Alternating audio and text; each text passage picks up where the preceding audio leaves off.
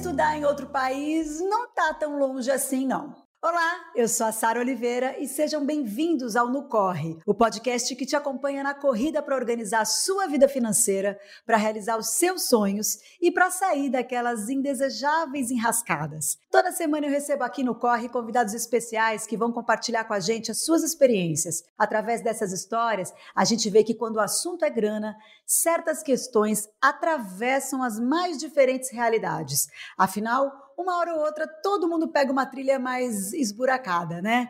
Assim como todo mundo também quer dar aquela turbinada na conta e brilhar na linha de chegada. No episódio de hoje, a gente vai ver como o intercâmbio pode dar um chacoalhão na sua vida. E como dar esse corre? Quais são os empecilhos e quais são as alternativas para superá-los? Vamos ouvir duas histórias e aprender com elas. Então apertem os cintos que eu vou dar a largada.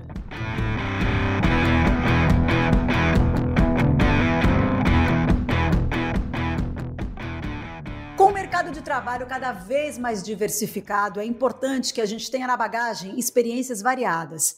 E a gente pode fazer isso de muitas maneiras, fazendo cursos extracurriculares, ou uma pós-graduação, ou aprendendo outras línguas. Outra opção bem legal e bastante enriquecedora é fazer um intercâmbio, que é uma experiência 3 em 1, ou 1000 em 1, já que são muitos os aprendizados que o intercâmbio traz para a nossa vida. O bacana de estudar fora é que você acaba vivendo o dia a dia de uma outra cultura, conhecendo o cotidiano dos moradores e do país de verdade. E nessa troca de experiências, você só tem a ganhar em todos os sentidos. Por isso, fazer intercâmbio é o sonho de muita gente, um sonho que alguns acham difícil de atingir ou ainda nem sabem por onde começar a realizar. Para nos ajudar a entender melhor as dificuldades de se organizar para fazer um intercâmbio e para conhecer mais dos benefícios desse tipo de viagem, a gente vai conversar com duas convidadas especiais. Está aqui comigo a Denise Alves, de 23 anos, ela nasceu em Iguaçu, no Espírito Santo, mas vive em Pelotas, no Rio Grande do Sul. A Denise estuda letras e agronegócio e gostaria muito de estudar fora do Brasil, só que ela acha, na atual situação, que isso está muito distante. Então vem, Denise, vamos conversar e vamos entender melhor essa tua realidade. Tudo bem? Olá, tudo bem? Denise, primeiro me conta um pouquinho a tua história de vida, assim. O que você estudou? Como é que foi? Você mora com a tua família? Como que é? Bom, já faz algum tempo que eu não moro com a minha família. Eles vivem no Espírito Santo, eu no Rio Grande do Sul. Eu fui atrás do meu sonho de estudar, né? Eles não estudaram, ficaram até a 4ª série, né? São semi-analfabetos. E eu mudei a realidade. Eu venho de uma família de agricultores, tinha tudo para permanecer no campo, trabalhar ali, mas eu quis sair e tentar outras coisas. E quando te perguntaram o que você quer ser quando crescer, o que você respondia? Assim, você já tinha isso em mente? Foi uma coisa sua? Eu queria realizar o sonho da minha mãe. A minha mãe, ela queria ser professora. E eu pensava, eu preciso realizar esse sonho dela. Então eu resolvi fazer uma licenciatura em homenagem a ela, vivendo esse sonho dela que ela não realizou. E eu me apaixonei pela educação, tive experiência de trabalhar em escolas inclusivas. Realmente é uma história muito importante. Foi importante para a minha construção. E os papos com seus pais? Me conta um pouquinho, assim. Foi importante para a tua construção? Foi um sonho que você quis realizar? Mas você falava isso com eles ou era você que foi atrás sozinha? Eu não tive muito apoio, eles nunca apoiaram, né? Família de interior geralmente é muito preconceituosa, machista, não quer que as filhas saiam de casa e vivam outras coisas. E eu fui sozinha, eu segui o meu sonho sozinha. E você conseguiu entrar na faculdade? Me conta mais, em que você se formou? Então, eu estou agora me formando em Letras, Português e Literatura. Estou no finalzinho já da faculdade, com o pé na formatura já. E eu comecei agronegócio. Aí foi outra paixão que surgiu. Eu peguei a questão da minha origem, né, a questão rural, mas eu sofistiquei isso, mudei um pouco isso. E aí eu entrei no agronegócio, que é totalmente diferente. A minha família é agricultura familiar, e agora eu estou num aspecto mais amplo. Tá, então 2 faculdades. Sim. Nossa, puxado. E por que você escolheu o agronegócio? Qual é a importância do agronegócio nesse momento? Então, todo mundo depende muito do agronegócio, não só a questão de o alimento que vai nas nossas casas, mas a questão da visibilidade do país. O Brasil é muito importante internacionalmente nas exportações, isso gera empregos, isso gera impostos para o país, então faz muita diferença o agronegócio. E por que eu escolhi agronegócio? Eu queria algo mais voltado à questão de gestão, de planejamento. Eu gosto muito de planejar. Então, eu não me vejo como uma agrônoma, como outra coisa. Tem mulher nessa área, assim, como que é? Então, é uma área que antes era um pouco masculina e hoje em dia tem muitas mulheres no agro, tem eventos nacionais e internacionais do agro. E agora as mulheres estão utilizando muita questão das mídias sociais, mostrando o processo de fabricação das coisas, do plantio, até chegar na destinação final do produto. Então a gente tem um jeitinho para poder apresentar as coisas. Você acha que tem um olhar diferente? Eu até diria um olhar um pouco mais consciente, porque é uma área que precisa de consciência, né? Com certeza, e principalmente agora, né, o Brasil precisa melhorar a visão internacional da nossa produção. A gente está tendo muitos problemas com queimadas, desmatamento, e a mulher, ela sabe, ela tem uma consciência para mobilizar as pessoas, para chegar nas comunidades, passar informação. E você está gostando disso? Estou gostando bastante e quero seguir nessa área. Me diz uma coisa, a pandemia fez você olhar para o seu futuro profissional de outra forma? Foi muito importante esse momento, eu repensei tudo que eu estava fazendo, e eu resolvi me qualificar para o mercado de trabalho, que eu tenho certeza que vai ser cada vez mais exigente. E eu fui muito atrás de cursos, atrás de algumas coisas. Você tem aproveitado para aumentar seus conhecimentos, então? Sim, principalmente na área de gestão, planejamento, logística. E você já viajou para fora do Brasil? Não, a soja viaja, tudo viaja, menos eu. Arroz, eu não viajo. E o intercâmbio, eu tô ligada que você estava querendo fazer, né? Que foi um dos motivos que você procurou a gente aqui no podcast. Por que você acha que é importante o intercâmbio? Eu não quero apenas viajar como uma turista, conhecer um final de semana e voltar. Eu quero ter experiência de vivenciar mesmo outra cultura, aprender o idioma. Me apaixonei pelo espanhol e eu quero aprender o idioma. E ter a oportunidade de trabalhar num ambiente diferente, desafiador, com pessoas que eu não conheço, com a cultura que eu não tenho familiaridade. Quais são os empecilhos para atingir esse objetivo, Denise? O que te preocupa? Em primeiro lugar, dinheiro, falta dinheiro. E o segundo empecilho é a questão do medo de ser enganada. Há muitas agências que a gente encontra nas redes sociais que tem muitos comentários negativos dizendo que foi um péssimo negócio, e isso eu tenho medo. Para onde você gostaria de ir? Você já sabe um lugar? Eu queria ir para o Peru. Eu acho que seria interessante, não só pela questão do sotaque, eu acho, deles, que parece mais claro pra gente, que fala português, mas também pela questão histórica do Peru. A questão também das batatas, né? A gente sabe muito bem que lá tem aquelas batatas coloridas, e seria interessante conhecer para uma pessoa do agronegócio. Que legal! E o que você está fazendo para conseguir isso? Então, juntando dinheiro, né? O que sobra no mês. E eu também comecei agora a empreender. Eu comecei agora uma marca de feijão, olha só. Estou plantando feijão, gente. Mas está tudo bem devagar ainda e eu preciso de outras formas de conseguir renda.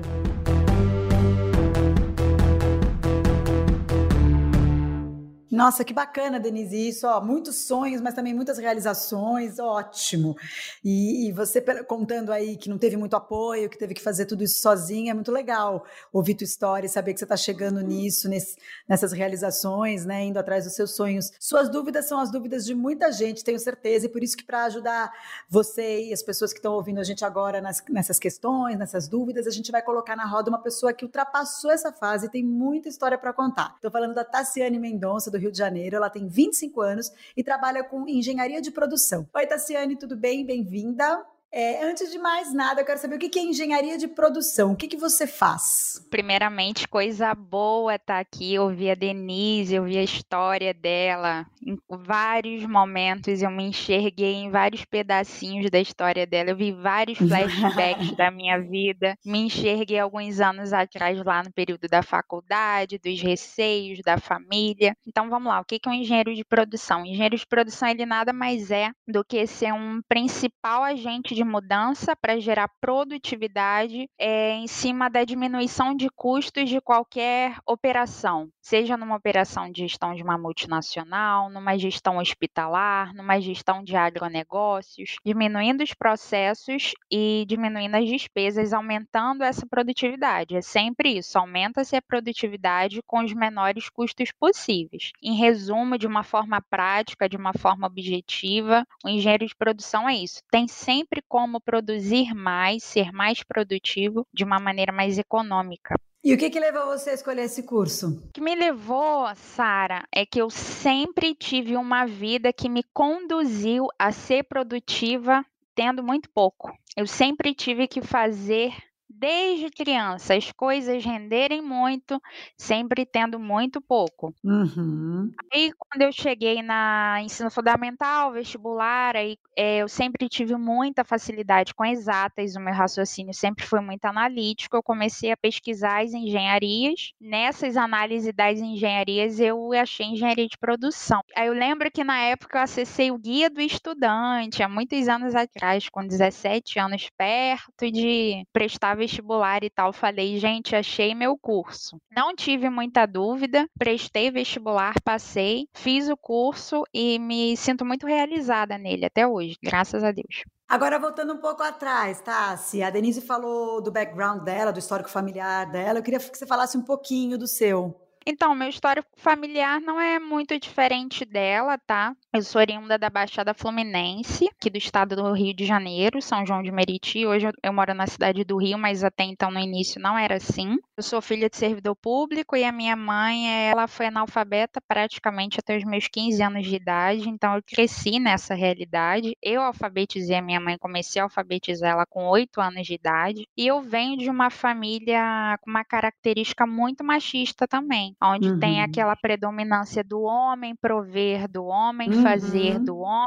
cuidar. Só que o meu instinto, em termos natural, digamos assim, não foi ninguém que me ensinou, eu sempre tive uma identidade muito além da minha idade. Então, com 8 anos de idade, eu já pensava assim, opa, quero algo diferente para mim. Qual o meio que eu posso fazer isso? Então, era na escola, era estudando, era através das minhas professoras, quando elas chegavam, faziam aquelas aulas e me fazia sair daquele ambiente e querer algo maior, e aquele maior não saía da minha cabeça. Aí, com o tempo, a minha mãe foi se alfabetizando. Aí, no mesmo ano que eu concluí a faculdade, que foi em 2017, ela concluiu o ensino médio, a gente se formou juntas, porque ao longo desse período, né, ela desistiu muitas vezes, voltava. Meus avós não têm faculdade, eu não tenho, isso não é uma particularidade da minha família, nem paterno e nem materno. Mas daí vocês duas são dois exemplos aqui de que foram lá, entraram na faculdade, faculdades assim, não tão óbvias, cursos não tão óbvios, né?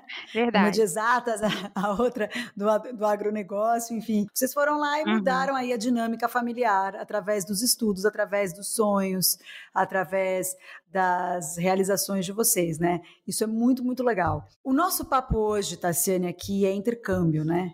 E eu vi que em 2016 você foi selecionada para o Top Espanha do Santander. Eu queria que você contasse como que é esse programa.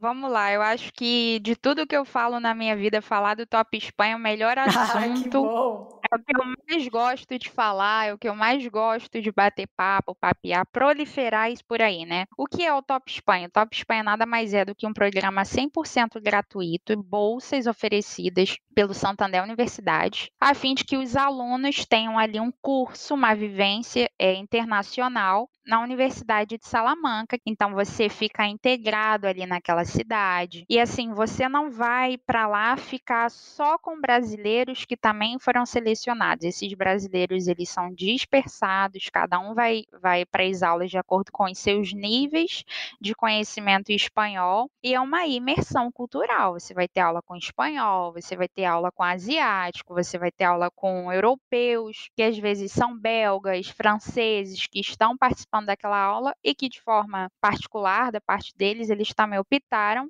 por fazer um curso de verão, o que é comum na Europa. Os universitários de lá, eles optam por no verão fazer algum curso de qualificação. O que é diferente aqui do Brasil. Quando vem férias, todo mundo quer férias 100% e não quer adquirir conhecimento. O que lá eu já percebi que tem essa diferença no perfil do aluno. E eu já adquiri isso para mim na minha veia. Já voltei para cá com esse perfil diferente. Teve alguma resistência da tua família quando você foi? Total. Ah, é? Total, total, de geral. Eu ficava sempre muito atenta às vagas de internacionalização da minha universidade. Nessas vagas de internacionalização, às vezes a sua universidade, sendo ela privada, pública, ela tem às vezes um convênio com uma universidade que às vezes você nem tem conhecimento. E às vezes você tem o perfil adequado para estar indo. Aí eu achei o Top Espanha. E aí, quando eu fui falar com os meus pais a respeito de uma primeira tentativa, eu não tive apoio. Aí, quando foi na segunda, eu fiquei calada. Eu falei, eu não Claro, vou falar. claro. Porque isso vai gerar toda uma confusão aqui em casa de novo, todo um desgaste emocional. Eu não vou ficar falando de um assunto que ninguém tá botando fé. Se eu tô botando fé sozinha, para que que eu vou falar? Fiquei calada. Aí eu estava de manhã usando o Wi-Fi da casa do meu tio, que eu estava com problema de internet na minha casa, estudando para a faculdade com o notebook no colo. Sara, veio um e-mail assim: Top Espanha 2016. Você quer ser o próximo? Na minha cabeça eu falei assim, eu já tô lá. Ai, que ótimo. Aí eu fiz toda aquela documentação do edital da faculdade, peguei carta de recomendação com o professor, carta de motivação para a universidade, levei isso de papel. Eu lembro que quando eu cheguei na faculdade, que eu vi aquela pilha, que foi 2016 foi o ano mais concorrido que teve, eu só entreguei, sabe? E fui para casa sem falar com ninguém. Aí meu pai, no outro dia, ele falou assim, ô Tassiane, entra aí no carro que eu vou te levar para fazer um exame e tal. Falei, não vou fazer exame não. Ele falou, por quê? Eu falei, porque eu tenho uma entrevista de intercâmbio para fazer. Ele, o quê? Intercâmbio? Você com essa história de novo? Eu falei, tô indo. Fui lá, fiz a próxima etapa do processo, fui até o final, fui aprovada e deu pouquíssimo tempo eu estava embarcando e foi a melhor experiência da minha vida. Agora você É, imagina se eu tivesse dado ouvido à circunstância. Não me arrependo de nada, foi claro. maravilhoso. Mas depois, no processo, claro, eles mudaram de ideia, se posicionaram ao meu favor, mas inicialmente teve essa barreira familiar assim. Só que é aquilo que você falou antes. Quando a gente se coloca a mudar a nossa dinâmica, a ser um fator de mudança na nossa família, a gente consegue, com as nossas concretizações, mudar essa percepção no seio familiar. Agora, se a gente desiste no meio do caminho, a gente não consegue mudar essa percepção que as pessoas têm da gente. Não tem como. Claro, mas é isso, o motor transformador, o fator transformador está na gente mesmo, né? O outro ele é um contingente, né? Ele potencializa a nossa transformação, mas a transformação vem da gente, é isso aí. E o que foi mais importante nisso tudo? Acho que o mais importante disso tudo, Sara, foi o crescimento, sabe? Você Claro. chegar lá e você sentar numa universidade europeia com um professor que puxa mais, que é mais rígido, e você ter potencial para acompanhar a aula. Eu fui aprovada com nota máxima. E, tipo assim, eu nunca tinha estudado espanhol de uma maneira isolada, nunca tinha estudado espanhol em curso ou tivesse sido uma disciplina muito puxada nas escolas que eu estudei. E aí eu chegar lá, me superar com os esforços em cima da oportunidade que eu também corri atrás e poder transformar um caminho de vida, porque dali eu fui efetivada numa multinacional. É isso, foi tudo para mim em muitos aspectos. Foi o antes e o depois, principalmente no pessoal. Eu cresci, desenvolvi. E você tem planos para estudar mais? Mas eu já estou de olho no mestrado, com certeza. E o meu mestrado, eu quero fazer fora. E eu quero fazer nessa parte de gestão de agronegócios também. Por isso que quando a Denise falou, eu falei, nossa, como as coisas se encaixam, né?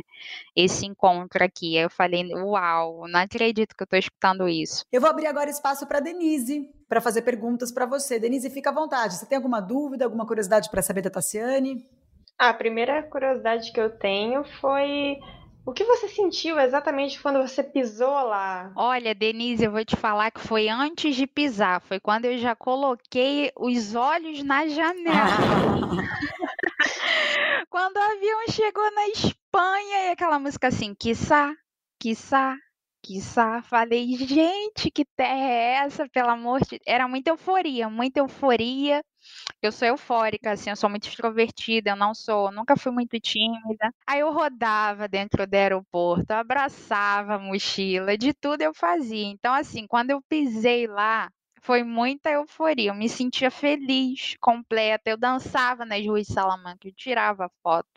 cantei em karaokê nos pubs. Nossa, foi 100% felicidade. Agora, aproveitando o embalo de dicas aqui, Tassiane, quais são as suas para as pessoas que querem estudar, mas estão desanimadas ou acham que não tem condição de seguir esse caminho? Você tem que mapear o perfil do seu intercâmbio. Não adianta você falar, eu quero fazer um intercâmbio, fazer uma bolsa de intercâmbio gratuita. E aí, qual é a língua desse intercâmbio que eu quero fazer? Eu quero fazer um intercâmbio espanhol? Quero fazer um intercâmbio da língua inglesa. Se ele for da língua inglesa, ele é da língua inglesa americana ou britânica? Você tem que mapear o que você quer. Você tem que ter um norte. Primeiro, um norte do que você quer fazer. Boa. Segunda dica, depois que você tiver esse norte definido, identificar programas gratuitos no seu perfil. Mesmo que tenha um pouco mais de dificuldade, você tem que ser uma pessoa decidida. E caso você continue tendo dificuldade e não tenha tanta oportunidade ou não seja aprovado como eu fui, porque realmente é difícil, existe fator sorte também, que eu acredito nisso, numa bolsa 100%, como foi a minha, existem as bolsas de incentivo, 70%, 50%, 80%. Também não precisa você sair investindo 5 mil, 10 mil reais no intercâmbio de uma semana, se você poderia investir um valor muito menor, num período muito maior, em outros lugares. E vale a pena fazer esse estudo, esse preparo. E aí, uma dica também que eu dou para testes de proficiência, ao invés de fazer o teste de proficiência da língua no Brasil, tanto o TOEFL, que é para inglês, quanto os de espanhol, ao invés de você fazer aqui no Brasil, você fazer nesse intercâmbio, porque ele vai sair mais em conta. Ai, gente, olha, adorei ouvir isso. Eu já fiz intercâmbio 2 vezes e fiquei com vontade de fazer de novo. Essa experiência da Tassiane mesmo inesquecível, e eu acho que agora a Denise tem umas dicas muito boas para continuar a caminhada, certo, Denise? Bom, eu anotei principalmente a dica do teste de proficiência, com certeza eu vou tentar fazer lá essa dica.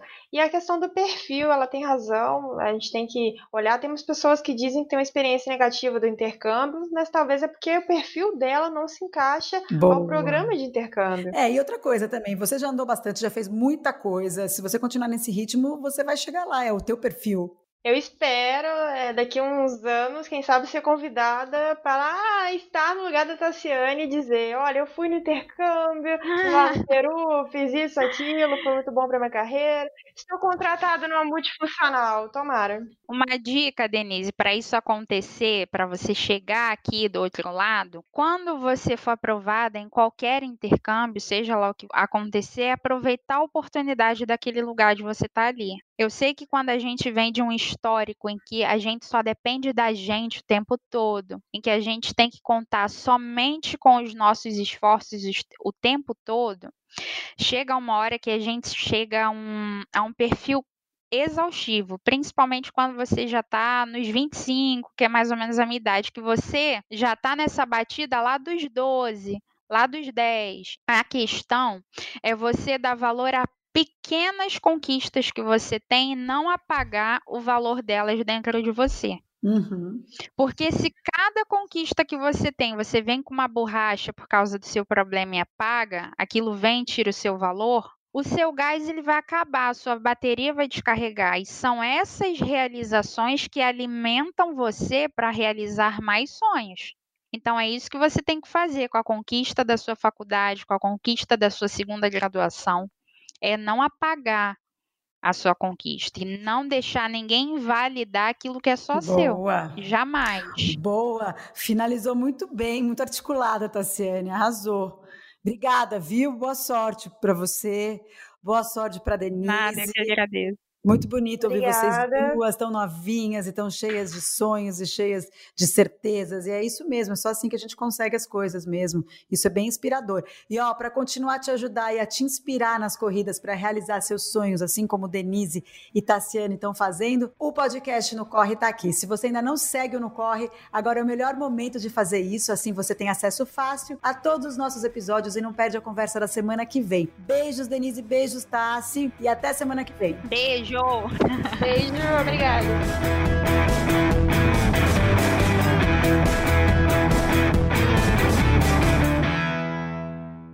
O Santander sempre enxergou que o melhor investimento para apoiar o progresso das pessoas, das empresas e da sociedade se dá por meio da educação. Afinal, na hora de traçar planos para um futuro melhor, estudar é uma das melhores opções. Só que a gente sabe que colocar esse plano em prática nem sempre é simples, né? Por isso o banco tem várias opções para te ajudar. E sempre pensando no seu bolso. Quer ver?